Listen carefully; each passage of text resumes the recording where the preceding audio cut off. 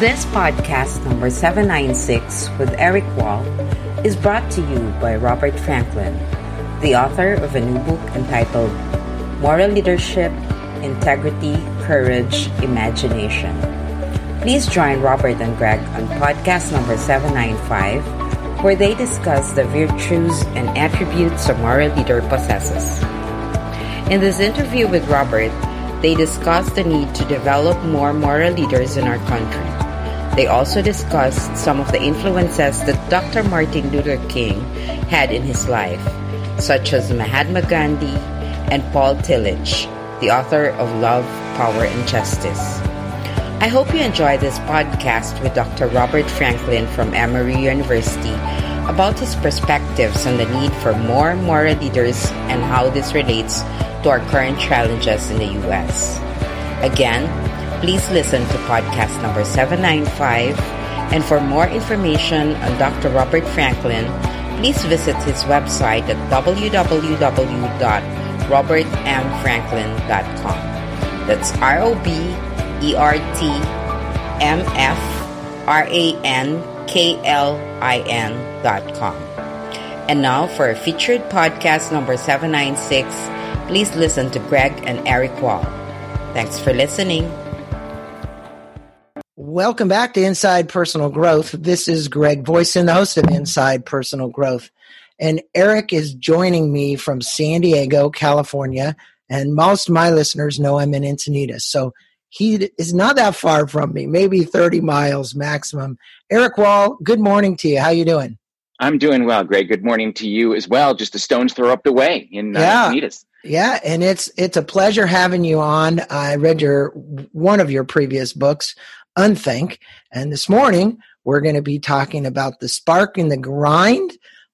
This book is exceptional. Ignite the power of disciplined creativity. And I love the part about disciplined creativity because many of us get off thinking, okay, we can sit somewhere and all these ideas are just going to come to us and then they're going to manifest. Well, that's not quite the way it's going to work, and Eric's going to tell you that. Eric's an internationally recognized artist, a TEDx speaker, #1 best-selling author. Through breakthrough experience as an artist and entrepreneur, has translated into making him into one of the most sought-after corporate speakers on the circuit today.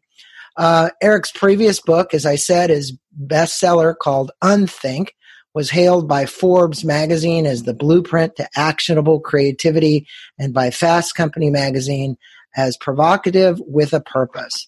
The Warhol of Wall Street, the Renoir of ROI, the Picasso of productivity, the Jobs of jobs.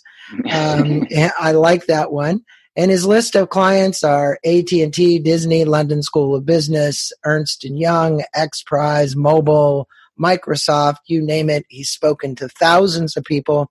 And before we came on, he actually used to book speakers, and I'm sure we'll get into a little bit of that.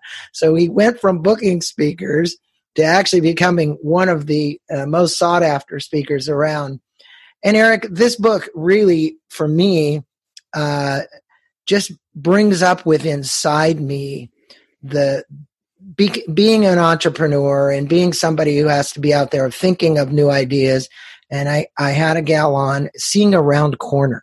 I call it about like seeing around corners. How do you kind of predict and how do you innovate something and create something new? And you always have to have your hand on the pulse. And I appreciate how you start the book off because it's really about duality between creativity and the doingness of life, right?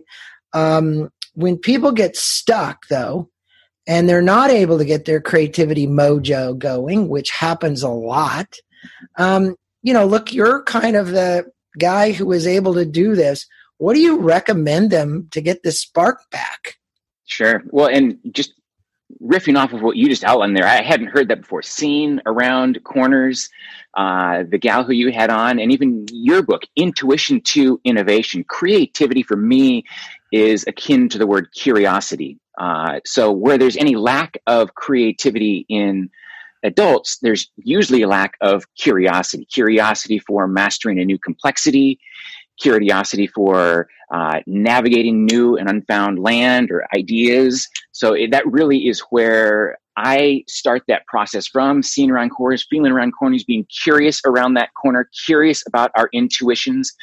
But the paradox of creativity, what I wrote about in The Spark and the Grind, is this paradox of the discipline of creativity. Those words don't go together. Either we're disciplined, numbers driven, divide and conquer, or we're intuitive, innovative, creative, and curious. And so what I've found is the two go together. And the way our mind works, and your listeners all know this, but we have these two very separate components of our mind: the left analytical, logical problem-solving space of our mind, and then this intuitive, creative, risk-taking, curious problem-solving space of our mind. But particularly in the Western Hemisphere here, as adults, as professionals, even as parents, we actually exist in this analytical, logical, rational problem-solving space of our mind. The vast majority of our adult waking life, we're almost naturally resistant to venturing into that uncharted,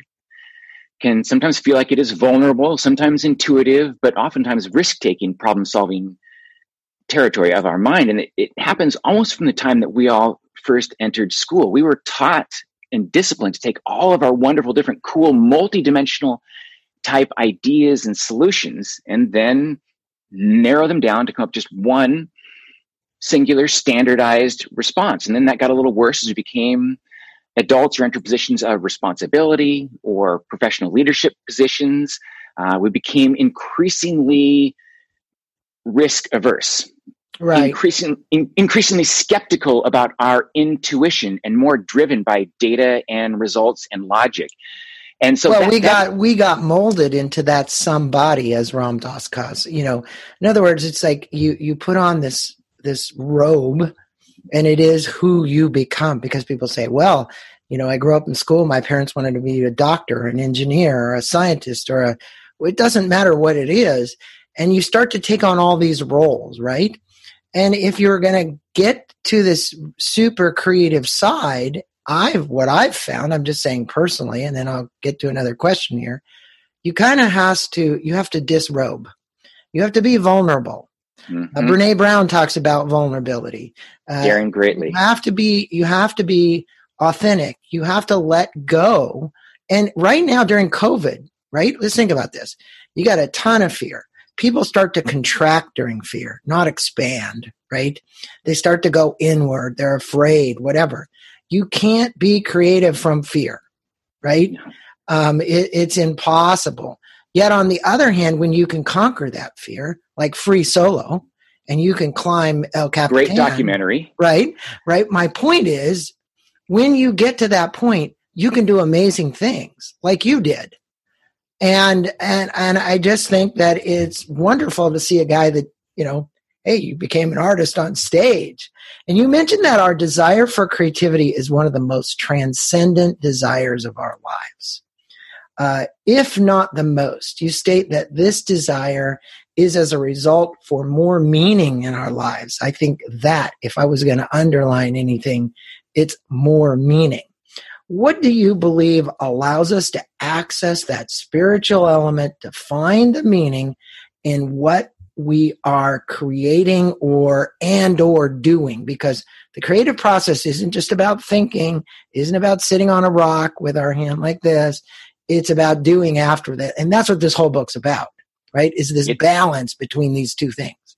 It is. And it's an encouragement for those who are stuck or don't feel like they're moving in a creative way. And like you said, given COVID, with all the contraction and uncertainty, it's actually created a tremendous opportunity for persons to differentiate or be creative, because so few are at this point. So there's a very distinct, compelling advantage to being able to free up your mind to be creative. But for me, where it starts is, and the reason why creativity is such a soulful connection, spiritual connection for me, because it's born out of our worldview. If our worldview is a worldview of scarcity, then there's not enough for everyone. We need to compete. We need to label. We need to compare. We need to measure.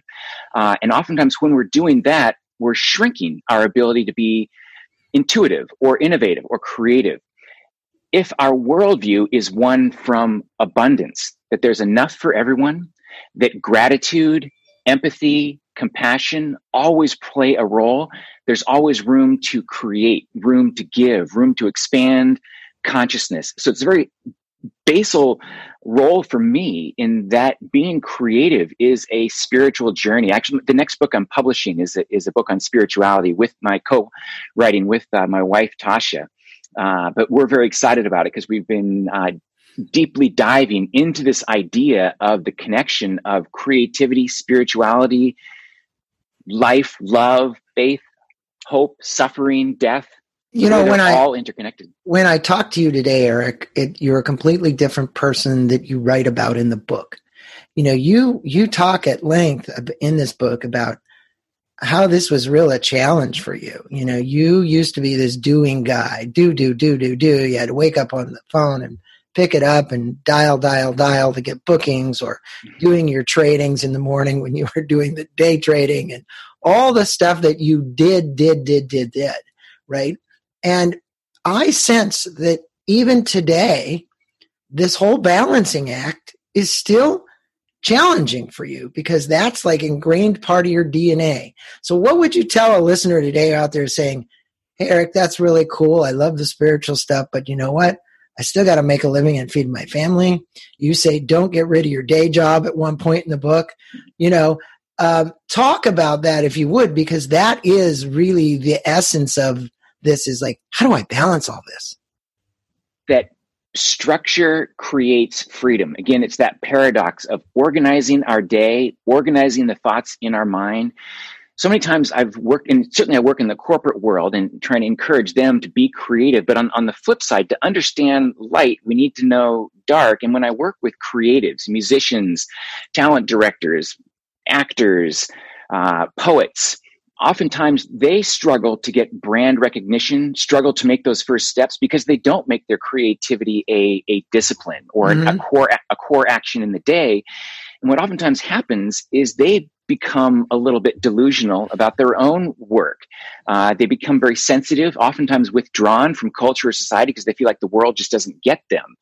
But helping them, to encourage them, once you create a good idea, that's only half the battle. The next idea is how to put that into action, understanding the data behind it, the marketing behind it, the analytics behind it, being able to push it out in a sensible way into the proper direction. So there's a lot of research and development. There's a lot of knowledge about the marketing and understanding that what we're doing as artists, what we're creating, whether you're selling insurance or you're marketing real estate or you're building a brand, is you are selling ideas. You're persuading others about the ideas that you're creating and then doing it in an effective way to give them traction. So creativity with handles, innovation with discipline, that is the catalyst, the spark which creates the idea, but it's the grind and the push is what gets it out there. And you talk about these different elements of my own life, and I absolutely confess to, yes, they are, and they've been driven by oftentimes breaking points in myself from hustling. I suffered some physical challenges just after the publishing of The Spark and the Grind, which caused me to reassess all of the things, all of the doing that I had done in my life. But it's that adaptation. At first, there's great resistance. I don't want to stop doing this. I want to keep hustling. But my body's telling me surrender. My body's telling me that there might be greener pastures, even though I don't see them over in this new neck of the woods. The first one after early the .com bubble was what kind of gave me the push to go from day job into artist. And then these new ones with health, and even losing the loved one, the loss of my father back in just after the publishing of The Spark and the Grind, forced me again to reassess my life, my actions, and my future. But it's all been part of the journey, and it's all good. It's not a chameleon. It is the ability to adapt into new situations. Well, you don't look at it with resistance. I love what Ram Dass said in the documentary, Becoming Nobody. Death is like taking off a tight shoe, right?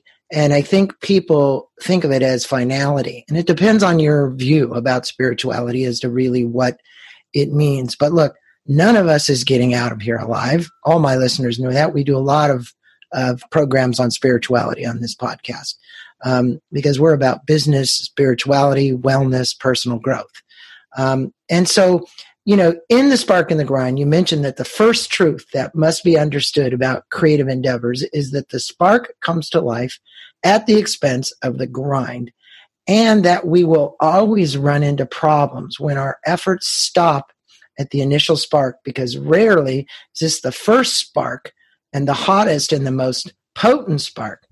Can you give us some examples of people that exemplify, I can think of many, going the extra mile once they receive this first insight or spark?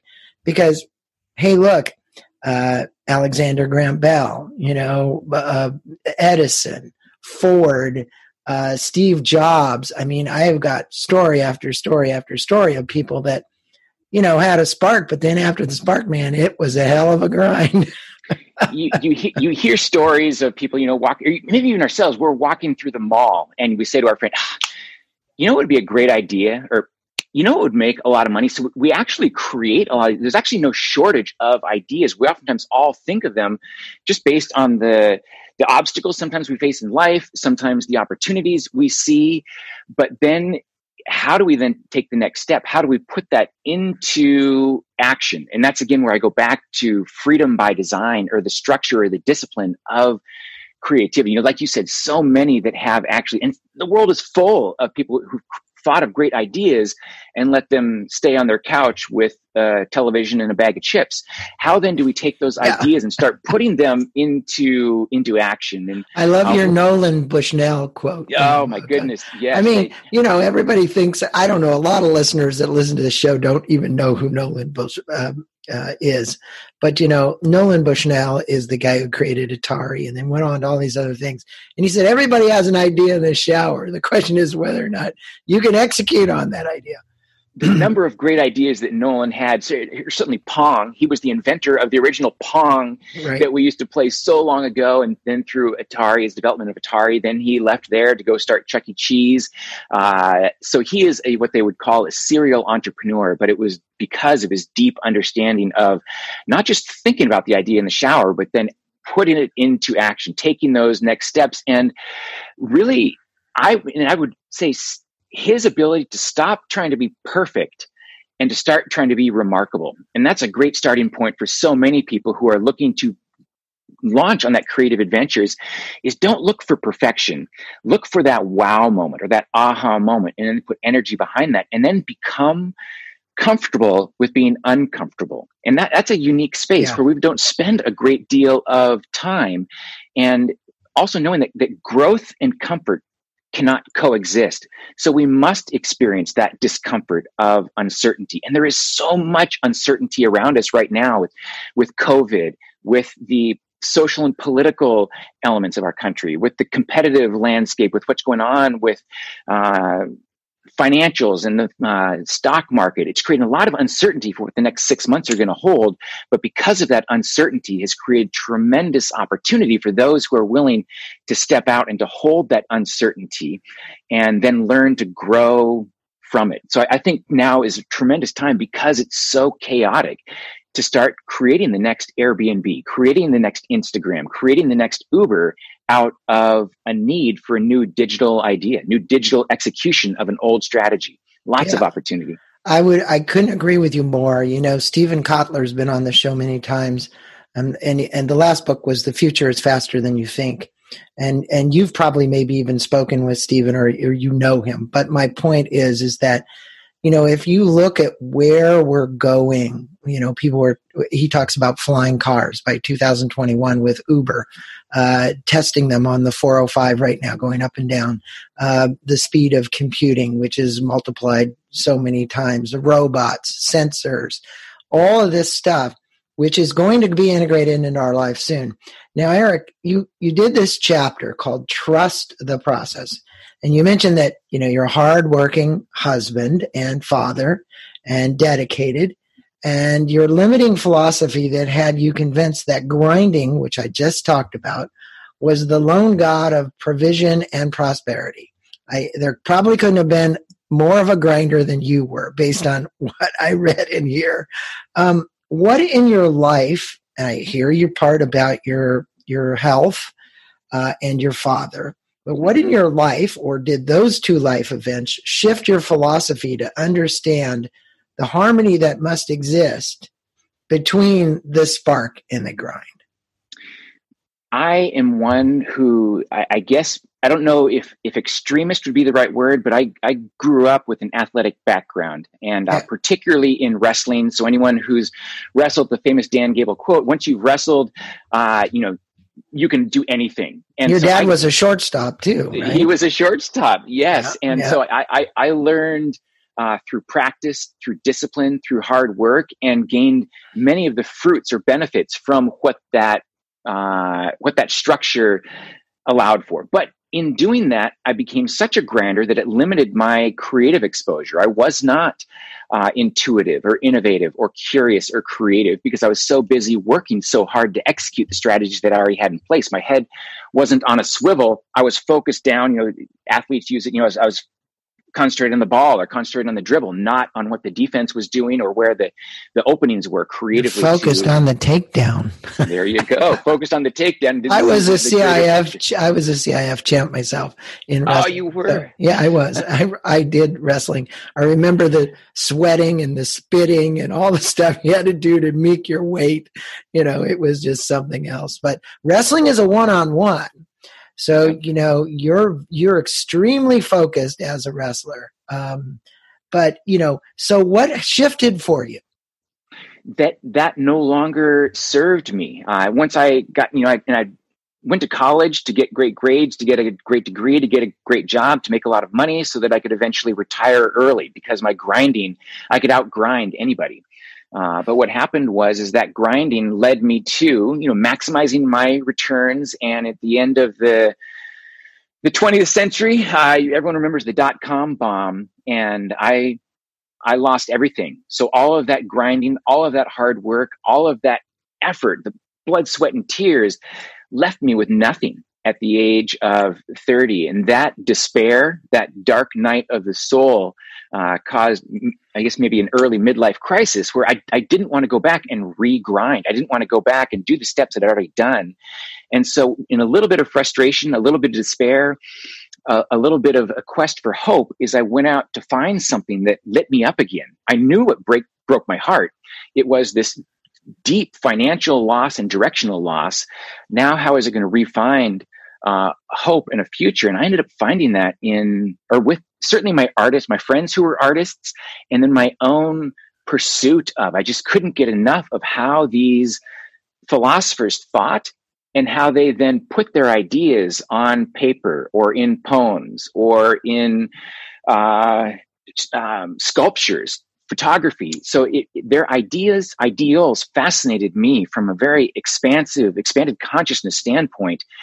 And so as I dove deeply into that's where I realized that, wow, these artists have incredible ideas, but they don't have the grind. They don't have the necessary structure or discipline to be able to activate those ideas. And in the business world, the grinding world, they have incredible discipline, incredible structures, incredible Six Sigma business operational efficiencies. Right. But they didn't have a lot of that creativity or innovation by which to see other opportunities. And so that's where I realized it's not either or, but it's rather yes and. It's the coming together of both our intuitive, creative, artistic self and our disciplined, rational, logical, structured, grinding self. And that's where really all of my practice and all of my books have been born from, is the beauty of yes and the delicious agony of uncertainty and not truly knowing exactly where we're going to go, but trusting the process that there's going to be something good around that corner, something that we're working towards that we just can't fully envision yet. But to, again, trust that process, know our structure, but continue believing in how we can pursue other new and different ideas that your competitors never even thought possible. Maybe even that your own valued existing customers didn't yet know that they needed, by breaking outside of that structure or that grinding as usual to come up with new concepts. Well, it's interesting that you say that, because you talked about in the book this element of how corporate America has basically divided the creatives with the marketing people. You talked about the cubicles even. I remember, because I've been in plenty of businesses where there's cubicles, and you got the creatives over here, maybe those are the software engineers, and or whatever. And then you got these guys that are grinding it out, doing the marketing, selling whatever the products are. It sounded to me like, you were inferring that they've gotten that wrong, that those two elements should be united, not divided.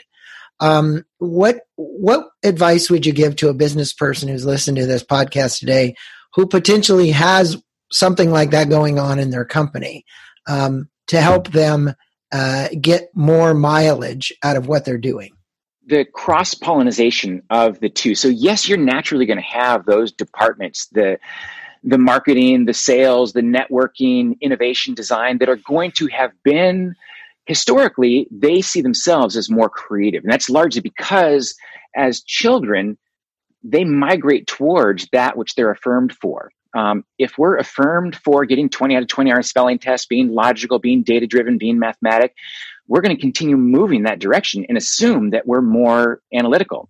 If we're more creative, more spontaneous, more intuitive, we're going to get told that, we're creative, and to continue pursuing that direction. So the truth is that we're all actually both.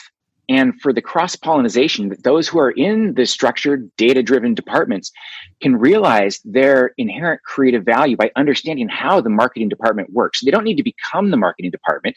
That's where the 1 + 1 = 3 is that they can do more by allowing the marketing department to soar and to understand, not to combat or conflict or compare with them, but to understand and to network in. And for the same time, for the creative department to understand the inherent goodness of the logic and structure of the business side. And so really understanding the value of both, and actually becoming more creative and or more logical and grinding through the process, and understanding and working with each other. So it's, again, that 1 + 1 = 3.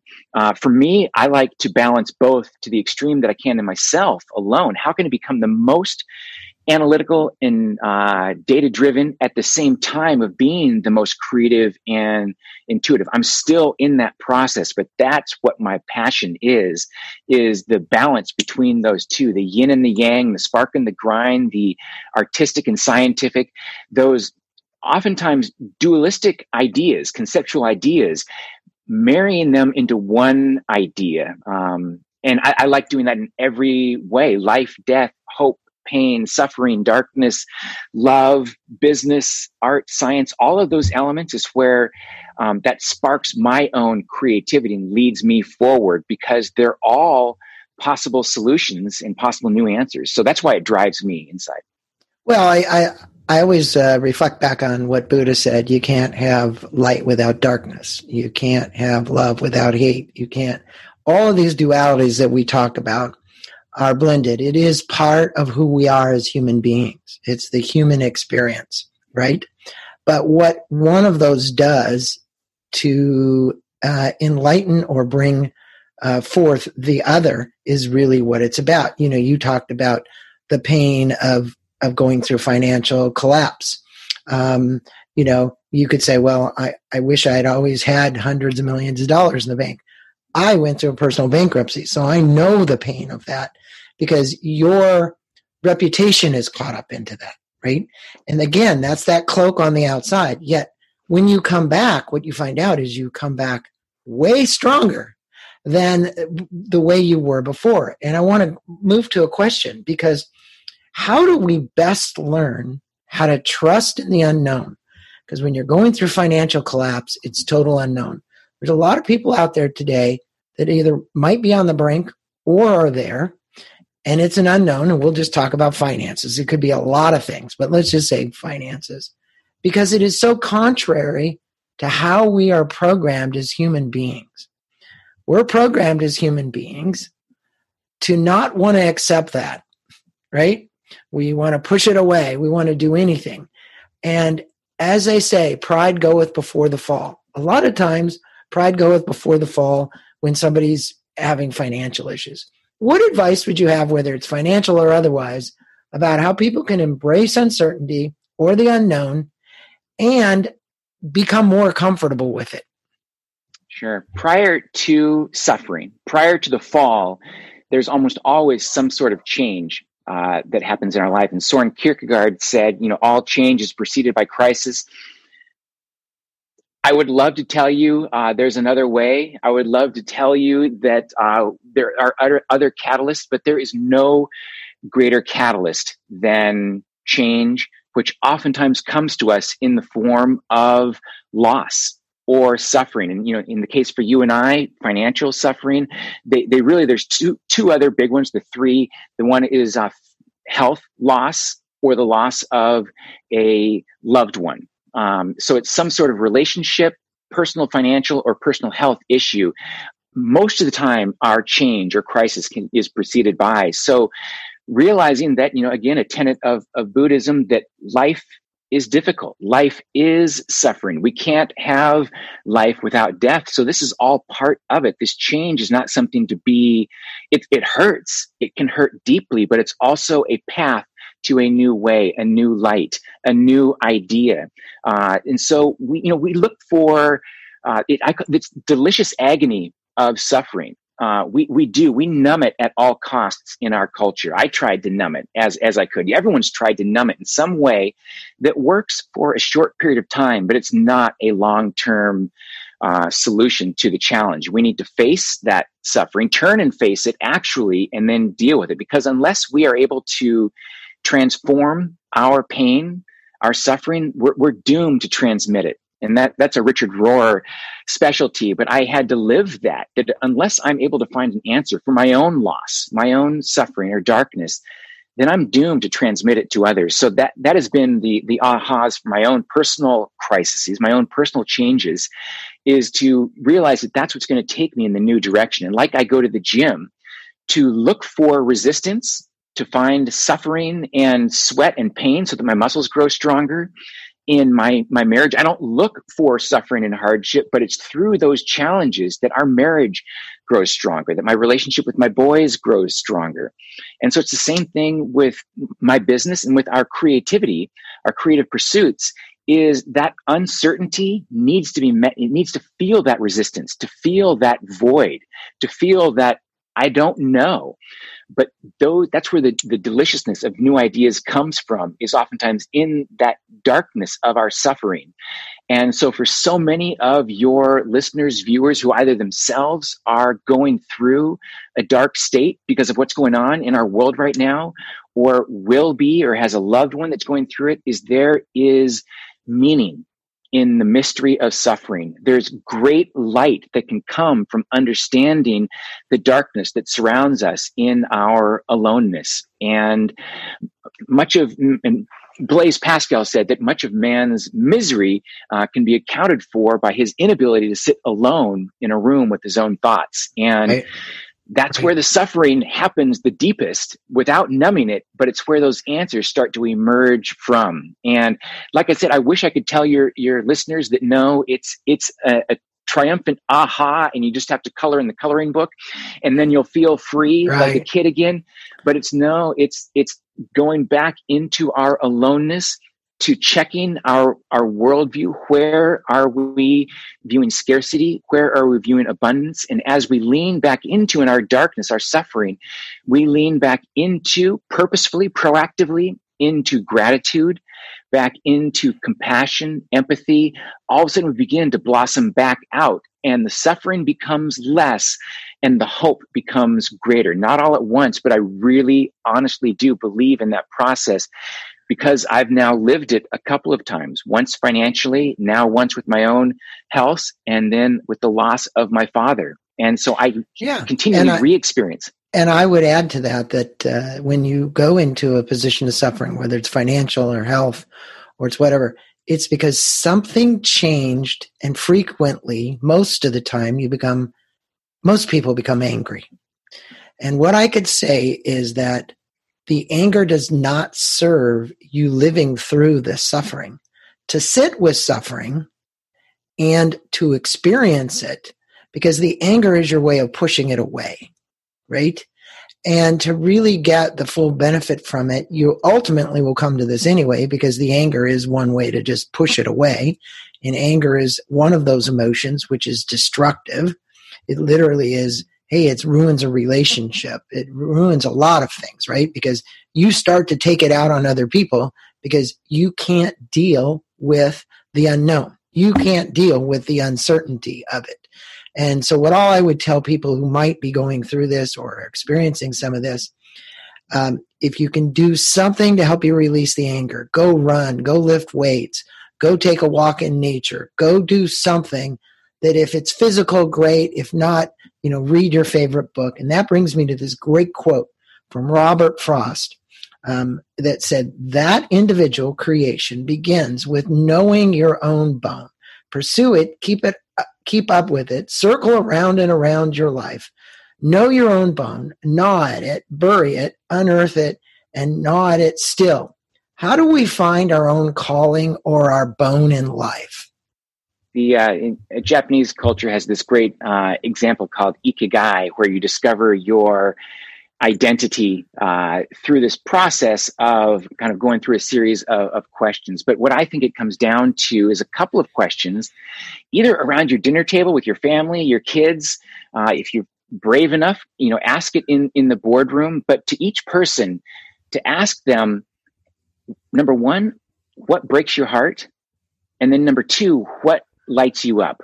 What really gets you going? And as we understand those questions in ourselves, and some people might have a different answer to those, but that is our identity, is searching out what lights us up and then understanding what really breaks our heart. And those things that drive us towards action. And it really gives meaning to our lives. And that's where understanding our identity, I think, is where a lot of these elements start. One that's been so meaningful to me in so many different chapters of my life. And like you said, again, anger is a level one response. It's understandable. There's injustice in the world. There's really disappointing and challenging things that don't meet our expectations. We get jobbed by a deal. Maybe someone we really care about says something unkind. Maybe we lose something. Anger is an understandable response. But like you said, that extended anger doesn't serve anyone. And unless we find an answer for that anger ourselves, unless we're able to transform that anger in ourselves, that we're the last row, that we're not going to transmit it on or project our anger onto our spouse, onto our kids, onto our competitor, unless we find a way to transform it inside ourselves, inside our aloneness, inside of our soul or our heart, then we're doomed to transmit it. And so finding if it is running, if it's meditating, if it is expressing gratitude, if it is just going and doing something in service towards another, there's a lot of tactical reasons that people have given, but that is, I think, is driven from then when we experience anger, go to that question. What breaks your heart? What lights you up? And try and return to some of those ideas and explore them to find your joy again, to release your anger and to let it go and to not let it control you, to not ignore our anger, because anger is real, to feel it fully and then to release it and let it go so that it's not burdening us any longer. But letting go is a big part of that process. Well, no, for you to become an artist, right, was a big transition. And you state the single greatest benefit in being consistent creators is that the process doesn't just improve what you create, it improves who you are. So we're just talking about. How did you transcend to become unique at what you do? And what made you kind of stand out from the crowd? Because, hey, there are people doing what you do now. Right? There are, I'm not saying they're copycats, but the point is there are people that are live art on stage, mm-hmm. right? Mm-hmm. Yep. There's always been graphic facilitators, but they're not the same as what you're doing. You're actually creating a piece of art. And maybe the ones that are sketch noters that I know many of them, David Sibitz and all kinds of guys that are just awesome sketch noters mm-hmm. and people in the True. Community. But the point is that you're creating a piece of art, and are you using watercolors? You was using oils? I mean, what do you actually use there? And what got you to the point where you stand out? The ahas for me early on, the creation of my brand identity and my pursuit was that I saw a lot of those great artists, certainly the graphologists, the Picassos, Michelangelos, studied their work, the current artists, and how they thought.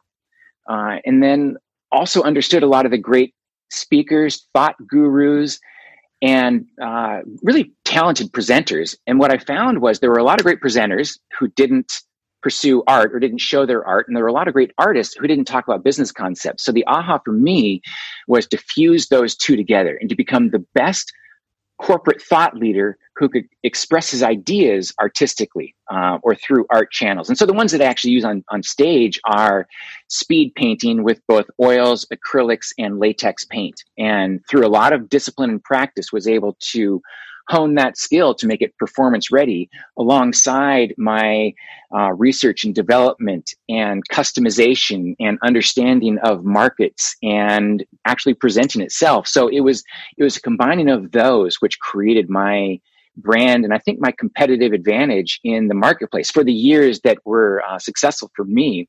There's a lot of great artists and there were a lot of great speakers, but there weren't a lot of great artists who were speakers or speakers who were artists. And so that was kind of that little pocket that I found that was able to actualize that idea and make a living out of it. Yeah. And, you talk about one of your chapters is keep your day job. And you state that don't buy into the notion that you have to journey beyond your current context to find the greater creativity you're looking for. Greater creativity potential is within everybody. I 100% agree. What are the 4 reasons, you mention them in the book, that are the best place to begin grinding new sparks? Because there's people out there that are listening to this and they're at this point in the interview and they're going, okay, hey, I don't really like my day job, but you're telling me I should keep it. And I want to figure out how I can grind some new sparks. The 4 points boilerplate down into one, which is to minimize your stress. And if we put the stress of having to earn income and shelter and food and safety based strictly on our artistic pursuits, it puts undue pressure on that artistic creation or that idea by which to have to produce commoditization or monetization of that idea too early. And so I would say let these ideas marinate while you're continuing to knock out the rent with your day job, to know that then the day job becomes a fuel tank for feeding this dream, not at the expense of, but rather it takes on new purpose. We're able to grind harder doing what we're doing in the day job right now, even if we don't love it, because the day job now has new meaning to feed this idea. And so when I say don't quit the day job, it's don't put undue stress on those creative ideas by having to raise enough money to live on. Allow yourself the luxury of keeping the day job, but allowing those ideas to grow. And the best time to start is not in the future. The best time to start is now, in the present. Mm-hmm. To start with jotting down these ideas, start taking time out of your day for brainstorming, for long walks, for meditation, to ruminate on those ideas. But to start it now as if it's in your incubation lab, where you're continuing to go to work, you're continuing to make money, but you've got something very exciting working over here that maybe you're not even talking about with other people yet. It's your BHAG. It is your big hairy audacious goal. Yeah, that you're looking forward to launching in the future, and that becomes your why for all of these things that you're doing in your life to raise money, to maintain safety, security, and minimize stress, so that you're able to launch your BHAG at the appropriate time. Well, it's wonderful. And I'm going to end this with one last question so that I can let you know go, because I know you got other things to do besides talk to me. And I really, really appreciate you. And for my listeners, we'll have a link to Eric's website. He's got a store there as well. We'll have links to Amazon. The book is The Spark in the Grind, Ignite the Power of Disciplined Creativity. Definitely click on our link so you get that book. This and Unthink are 2 that should be by your bedside. And then go into his store. He's got some very cool accessories that you can get as well. And I'm going to make you pronounce this gentleman's name because I've seen it so many times. I've pronounced it before, but I always unpronounce it. Gentleman who wrote the book Creativity, how do you say it? Mihaly Csikszentmihalyi. Yeah. Okay. So you end this book, or you come close to ending the book, with this quote about him saying, when people are asked to choose from a list of the best description of how they feel when they're doing whatever they enjoy doing the most, the answer most frequently chosen is designing or discovering something new. Okay? So I concur, because I've been a prolific guy who's created all kinds of stuff. Didn't all go, but I was constantly thinking about new ideas. When you go on to say that the conundrum of creativity is the management of our energy, that's part of my book. I say most people, you just said, hey, keep your day job. Somebody listening is going, well, geez, am I going to have enough energy to do my day job and then do the creativity and then continue to incubate this idea? And I've always said that managing energy is one of the biggest things. It's in my little circle on going from intuition to innovation. How does routine play into how we manage energy? And what would you like to leave our listeners with, Eric, about balancing between the spark and the grind? That we're managing a flow, and when we already feel like we're operating at maximum capacity, we've got our day job, we've got our family, our kids, our piano lessons, our soccer games, our competitors, our community commitments. It's when we find something we love, like Mihaly talks about, or that which is autotelic or self-driven. What we find is our capacity expands. So where we thought we were operating at maximum capacity, all of a sudden we have more because we've desired something greater. So that's where we're reborn into a greater capacity by which to be able to take on not only all of these obligations, but to find time and make time for those creative pursuits, because the meaning behind them has changed. Our conscious state behind them has changed, and we're trying to fund and manage these not obligations, because we love all of these elements in our life, but we also have something new that we're driving towards. And that's why creativity is one of those spiritual fuels that I think allows for more of each of every one of those things. And that's how we know our identity. And, I only learned what was too much by having to go too far, and which is a lot of where my books are written from is, listen, I believe in all of these things. I've lived all of these things, the grinding and the sparking, and now it's coming back to a balance,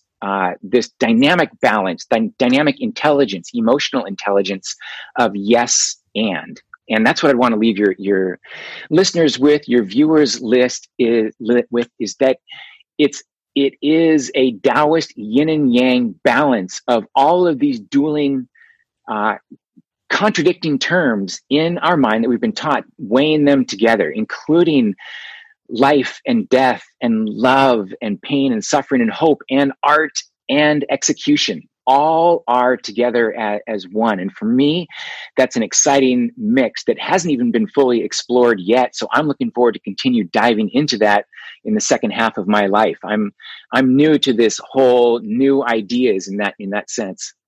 Well, I can't wait for the book that you and Tasha are coming out about spirituality, because the reality is that, we look at all these elements of our life, our health, our mental, developing our mental self, our spiritual self, so physical, mental, spiritual, emotional, all of those sides. And I personally believe that one of the closest ways to get you more creative is to have a very strong spiritual practice, some spiritual practice, meditation. I happen to be a devotee of Self-Realization Fellowship. And it doesn't matter. I'm not being biased toward anything. What I'm saying is that has a tendency, out of all the things, physical, emotional, mental, to bring in more balance. And if you can use that and bring that balance in, you start to look at life with a new purview, with a new lens, with a new way. It's not just rose-colored glasses, but it is a great way to look at the world, and it's a way to see things in a different light. And I think you're all about enlightening people to see things and the yes and. And that yes and is, I can do my day job and I can have success building a new invention, an idea, bringing it to light and whatever. And just stay the grind, right? Just stay the grind. So again, for my listeners, Eric Wall, the book is The Spark and the Grind. It's the disciplined way. Whoops, excuse me. It's the discipline, igniting the power of disciplined creativity. I'm going to recommend everybody go out and get that. Eric, thanks for being on the show. Thanks for spending time with me. I really appreciate your time. This was a great interview. Everybody's going to love it. Enjoyed my time with you this morning. Thank you, Greg. You're very good at your job. It was an honor to be part of your podcast and a part of your tribe. So thank you, everyone, for listening. And thank you, Greg, for having me on as a guest. This podcast, number 796, has been brought to you by Dr. Rick Stevenson, the author of a new book entitled 21 Things You Forgot About Being a Kid. Please join Rick and Greg on podcast number 793, where they speak about Rick's fascinating journey called 5,000 Day Project, where he has interviewed over 5,700 kids in an effort to learn more about their personal stories and what they want to express about their lives, both the good and not so good. Rick has captured through his new book stories and insights for the reader that will change their lives for the better. Rick calls this process guided visual journaling.